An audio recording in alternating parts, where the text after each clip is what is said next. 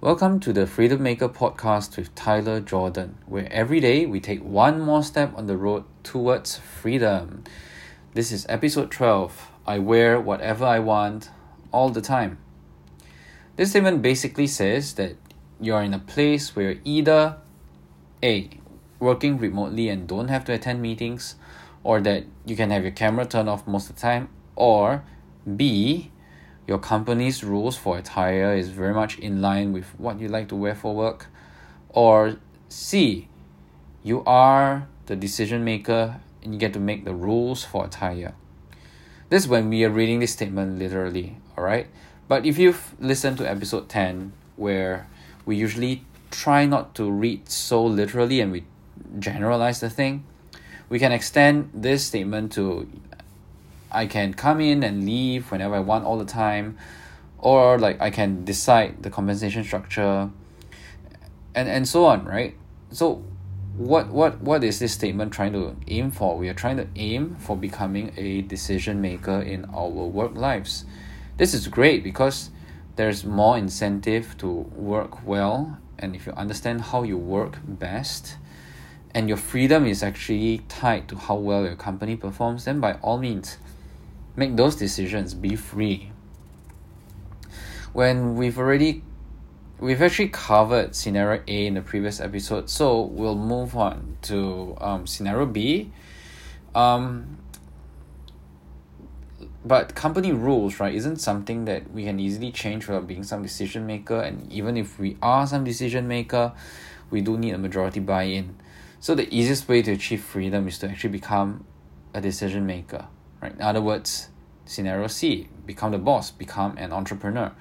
So in this episode, we're going to go deeper and look at some avenues to actually start your own company.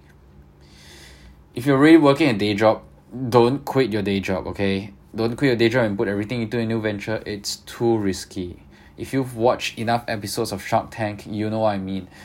There are just multiple cases of people who spent their life savings, their retirement savings, okay, into their garage project, their childhood, whatever project, right? And then at the end of the day, it's being dismissed as not a real business. And even today, they've disappeared and probably still working a job, right? Where they could have retired, okay?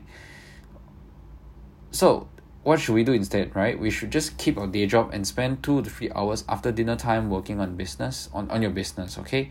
Let's be honest here, most people aren't actually looking to spend time productively after dinner. Most people just chill. But if you're different, give yourself some time frame, okay, say 6 months, 12 months, 18 months, to do everything you need to do to get your business off the ground. Dedicate your weekends to meeting people, research the market, and talk to many people. Okay, just get help because it's hard starting a business. Okay, to start a business, right? Again, my general litmus test is that if you can make money while you sleep. If your answer is no, you should probably drop it, like period. Okay, I'm not saying that you can't work on building a design agency, but just look at alternatives, okay? Look at design-related businesses and you'll find examples like Adobe and Canva, which actually revolutionized the entire designing industry. We need to move towards products, okay? And just look at the gold rush of the... I can't remember the period, okay? Look at the gold rush where people were traveling to San Francisco to just dig up gold, right? Because there's just like they say, we discovered some gold mines, some veins, whatever, right? So the people who actually made their fortune aren't the ones who are digging the gold, it's the ones who are selling the tools. So if you are in this scenario, just partner with people who can code, partner up with people who know how to program stuff, make your service into a product, okay?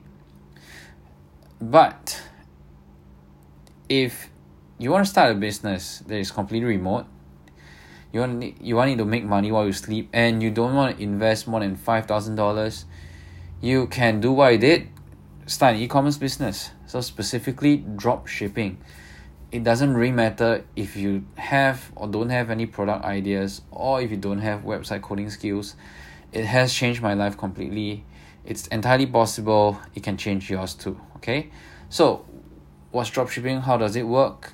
Basically, you do product research, you source around for suppliers that can sell low, right, close to wholesale prices. Then you sell your online store, you make ads for your potential customers, you buy ads on Facebook, you show these ads to your customers, and then you make some sales. Then you order the product from the supplier, you tell them to send it to your customer directly, and you pocket the change. For those of you who are sharp, you've realized that it's not necessary to keep inventory when you actually start, and you almost never see the product. Okay, you almost never have to, which is great. For example, if you're trying to sell a posture corrector and the supplier you found can sell it for $20, and then you do some research, you see people are selling it for about $50. So you run ads that can bring in, they can make one sale for every $20 spent. Then you keep the $10 as profit. See, you sell for $50, the product cost is $20, right? With shipping is $20. Your ad cost per sale is $20. So 50 minus 20 minus 20, you're left with 10. So for every sale, you pocket $10 as profits. Of course, you can search YouTube for dropshipping courses, and you can find a lot of free courses. But here's the problem, okay? Dropshipping now is very competitive. If anyone can open an online store, then everyone is your competition. What you need is guidance and a proven method to scale to like 1 million a year, like how I've done with my store. Now we store inventory in the US. We offer 5-day shipping, sometimes 2 if it's fast, to our US customers. And we are in the process of privately branding our product.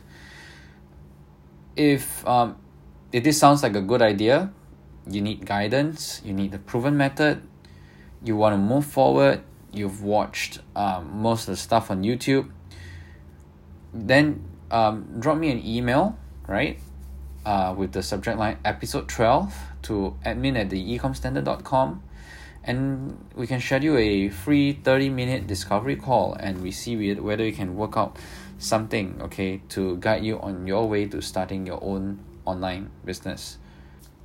So that's it for this episode. We're going to wrap up right now, as I have to tie up some loose ends. I need to meet my team for a bit.